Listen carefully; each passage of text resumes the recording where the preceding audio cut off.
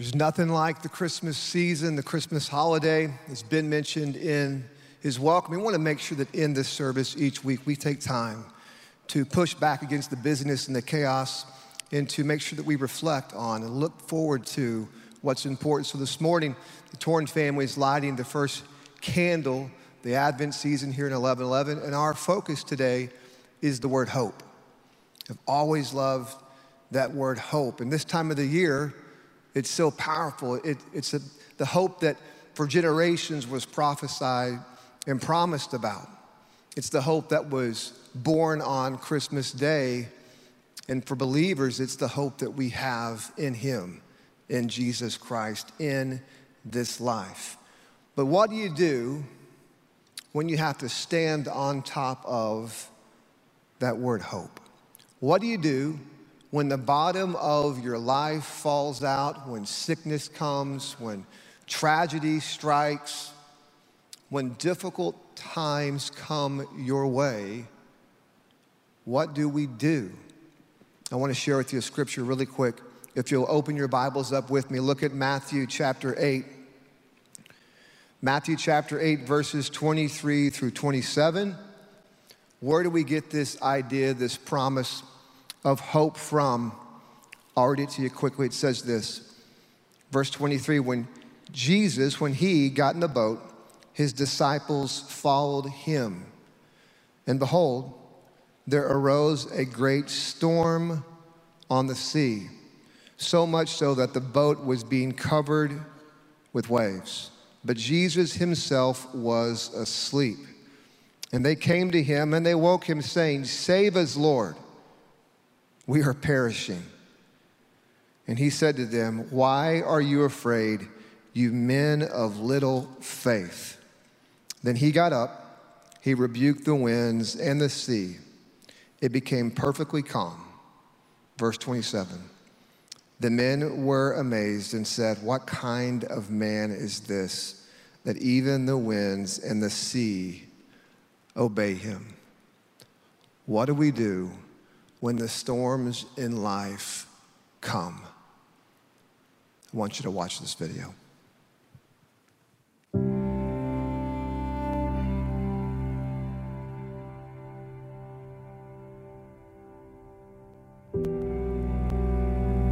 I think eyes tell you a lot about a person. And when I looked into her eyes and she spoke to me, I knew it was genuine. I knew it was real. And looking in those eyes, it was like, she's the one for sure.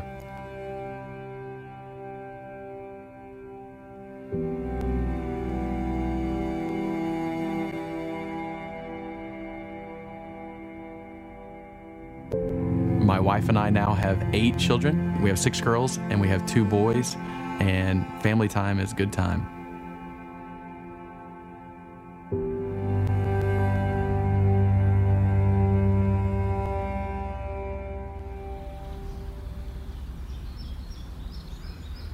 Kids have gotten up. We typically roll around here around 6 a.m. And kids have gotten up, everybody's getting rolling and moving. Everybody has a job, everybody has a partner with the 8 kids. They all take care of that partner.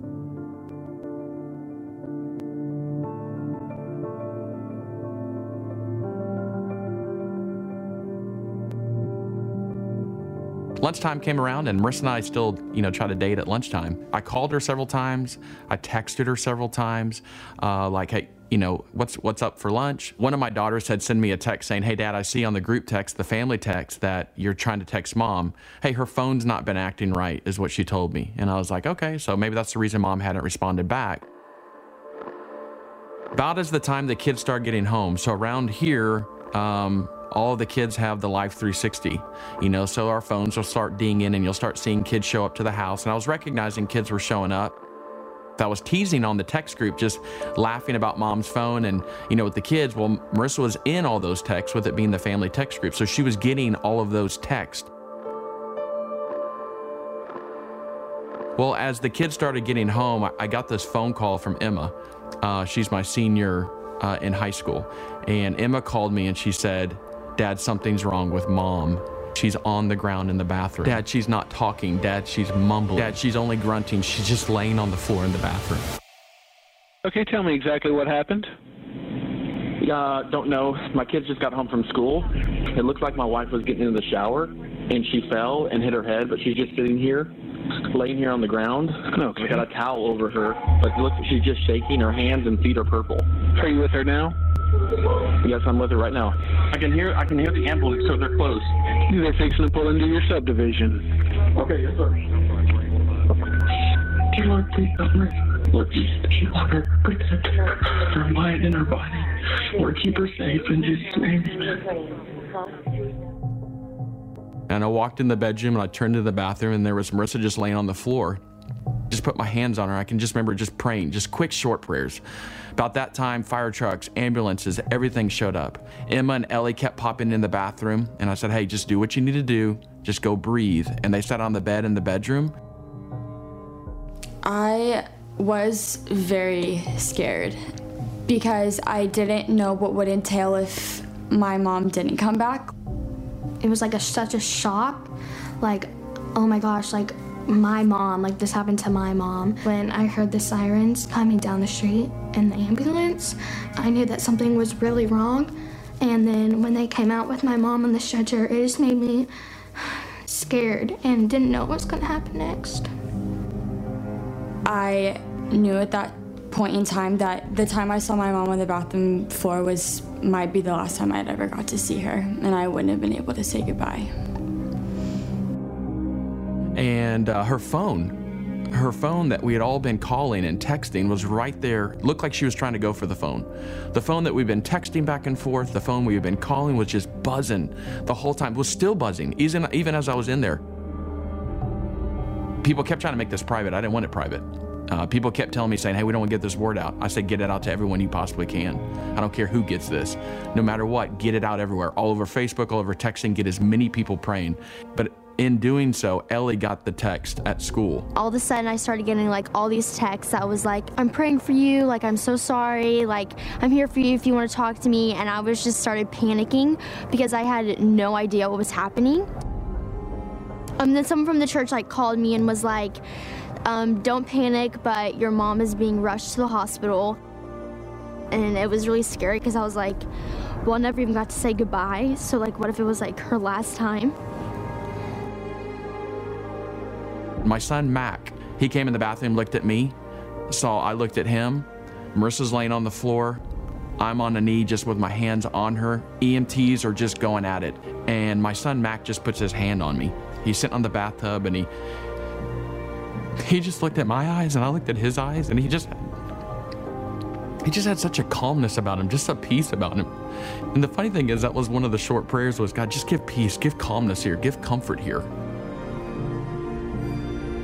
When we found her, like, it was obvious she'd been down for a long time.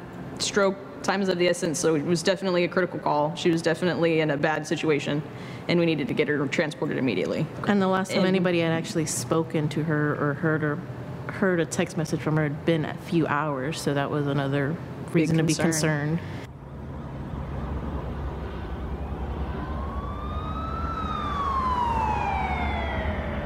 They walked me back in the back, and that's where I entered in trauma room 1. Never forget it. Trauma room 1. Seeing your wife on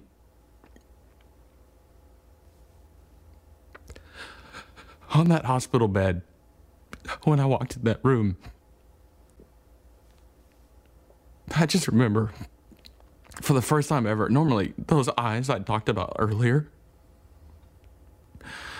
I just remember there was a point where she just like flopped over and her head just flopped over and she just looked at me and she knew I was scared. The doctors were all pretty much in a panic. Quickly, the doctor came over to me and says, I need to talk to you. Pulled me out of the room, took me to another room. About 5 TVs came in on wheels.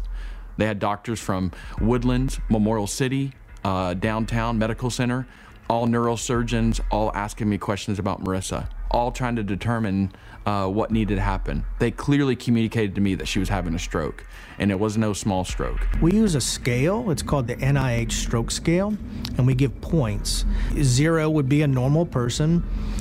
Anything 10 or above is a very large stroke, and she was a 14. The doctor took me aside when he walked out, when the TVs went away, and he said, you need to go have some time with your wife. I walked back into that room. Marissa's not talking. They all backed away from the bed and said, "You can have a moment."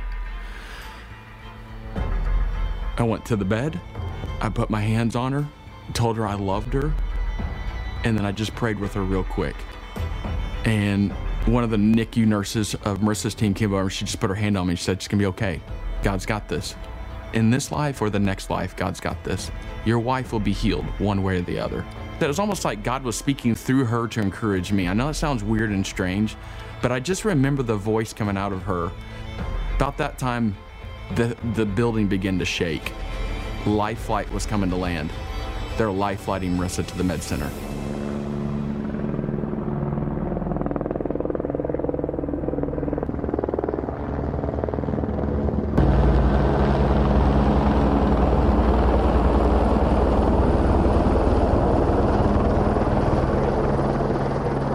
I knew that her case was incredibly critical.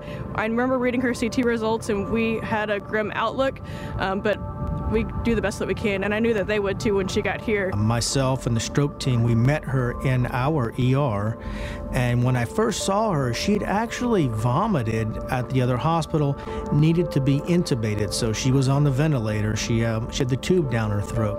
And it was more after getting the CAT scans and the images that it became really clear that she had a really large blood clot that was blocking the blood flow to one area of her brain, and that this needed to be treated emergently. Well, what she had was severe symptoms. So at the time, she was not able to understand. When we asked her to close her eyes or hold up her arm, she couldn't understand that. She was also nearly paralyzed on the right side of her body. And this all makes sense because the location of her stroke was on the left side of her brain. The left side is where almost everyone has their language. So you can imagine a situation where you're paralyzed on one side. Most people are right-handed, so it's the dominant hand that they do everything with, and you're unable to speak or understand. You can imagine how severe of a stroke that could be.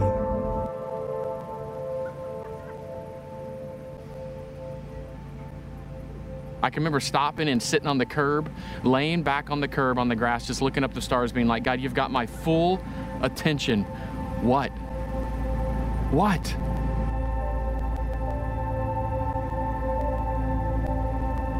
God, I know you're a God of miracles. I'm praying for a miracle. I will be a better man of God. I'll be a better dad. If I'm being completely honest, at that moment, I was like, "God, where are you? Where are you?" Can you hear me? Answer. Can you hear me?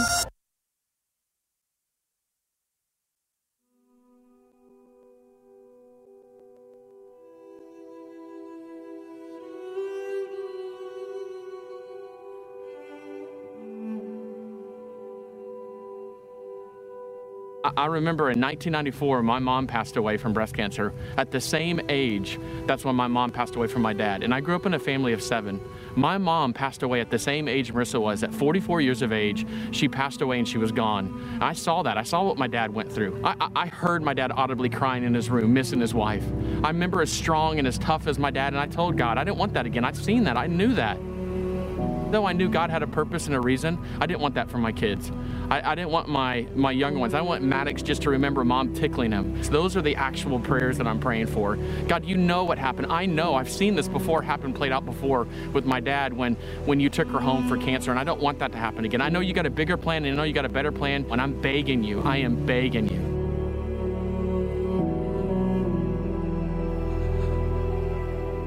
The enemy just seemed to be really pushing me that my daughters were going to be really wounded and hurt by this. Walking in on their mom, I was expecting the worst. And as I walk in the front door, there's all the family in the room. My dad, there's other church staff that are there, the kids, their school teachers. I mean, there's just a groups of people that are here that are just supporting and loving on the family. And probably the thing that brought me the most joy, I saw my kids encouraging other people, praying with them.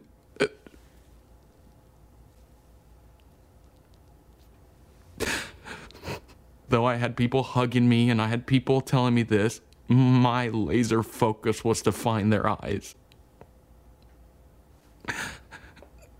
And And I saw joy. I saw strength. I saw courage. I saw things in their eyes that I probably wasn't seeing in my eyes at the moment.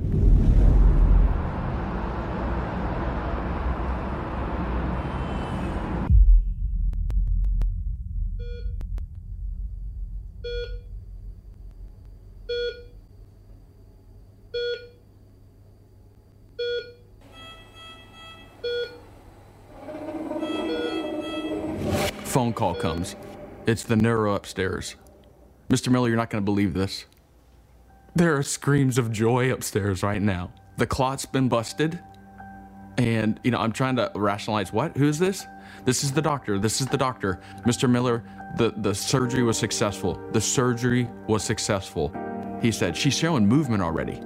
That side that was numb, her hands, her arms, her face is going back into shape. She's trying to talk. He said, Mr. Miller, did you hear me? She is trying to talk. He said, I want you to tell me something if it's true. He said, we heard that your wife had the telephone in the bathroom, and that thing was constantly going off. He said, the doctors down here believe what kept your wife alive that whole time was the phone calls and the texts that kept going. Under normal circumstances, as long as she was on the floor, she should not have made it. He said, this was a miracle. What happened with your wife was a miracle. Recovery after stroke usually takes some time, depending upon how big the stroke is. In the majority of people, we see most of the recovery in the first 3 months. In her case, what I think was really remarkable is that that evening or even the next morning, she had started to communicate. It was remarkable how she went from 24 hours to 48 hours, her ability to understand and then following commands. Even at 24 hours, she was telling me that she's got 8 kids, which I was extremely surprised considering how severe it was when she first came in. The next morning when I woke up, phone rang, doctor called. Mr. Miller, this is going to be a tough road. She's going to need you. Your wife's going to need you. Your kids are going to need you. I'm a dad. I'm a husband. If you want me to be on this team, I need to know that you're 100% bought in. Are you 100% bought in on the recovery of your wife? Yes, sir. He said, Mr. Miller, your wife wants to talk to you. Are you ready to talk to her? And I said, she's ready to talk to me? He said, yes, sir. He said, that nurse or nurses by your wife's bedside never got a break. She kept him up all night long. Her voice was all broken up. I had no idea what she was trying to say. She was trying to communicate as best as she possibly could. And I'm thinking worst case scenario, okay, she's back, but she's not going to be back like she was before. And the doctor told me before she called that she may want to talk to one of the kids. And it's not what you want, Matt, it's what she wants. And Ellie, who had been at soccer practice and wasn't able to be here through all that, and she kind of had a little void there. Everyone else got to at least be here and see her and pray on that, and she had a little void. We wanted her to talk first, and I gave the phone to Ellie. I said, Ellie, it's Mom. And same thing. Marissa started talking. It wasn't the same, and Ellie just lost it. I took the phone and I started talking to Marissa, and I was like, hey, babe, she's okay. She's like, I could tell Marissa couldn't really communicate. And I was like, oh, Ellie's okay. She's this and that. And next thing I see, another phone call coming on the other line. Sure enough, the doctor. I clicked over and he goes, are you lying? Is Ellie okay?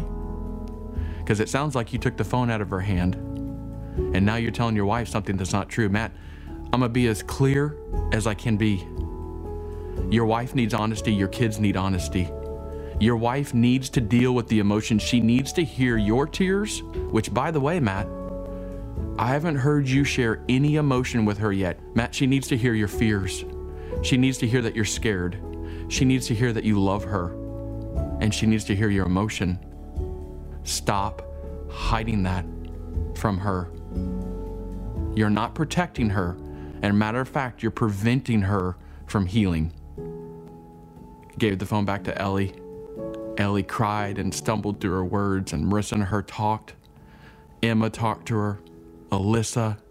You go through the Miller family, it's a good long conversation. And I said to her, I said, Marissa, I love you, but I'm scared. And I could tell she was trying to cry, but I couldn't tell what was going on. I was like, Marissa, are you there? And I said, if you can hear me. And I just began to pour my heart out to her. And neither one of us wanted to break away. And for that moment, I'll never forget it.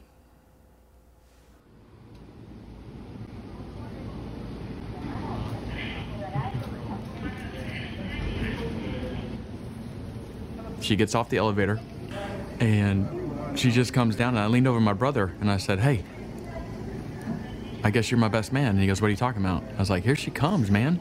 And he's like, look at your bride. Look at your bride.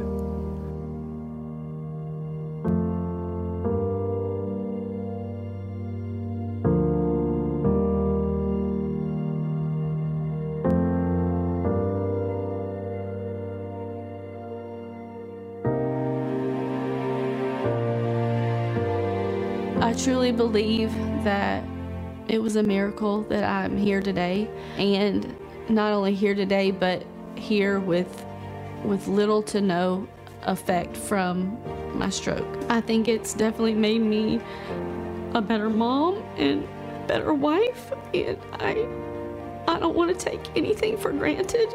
Time with my kids, time with my husband, time with my family, just spending time with the Lord, thanking Him for how He orchestrated the whole thing, how people were put where they needed to be at the right time. All the doctors said she was supposed to die, and she didn't, and she recovered in 5 days. It was overwhelming, but it was an overwhelming sense of peace and answered prayer, and she was a walking miracle.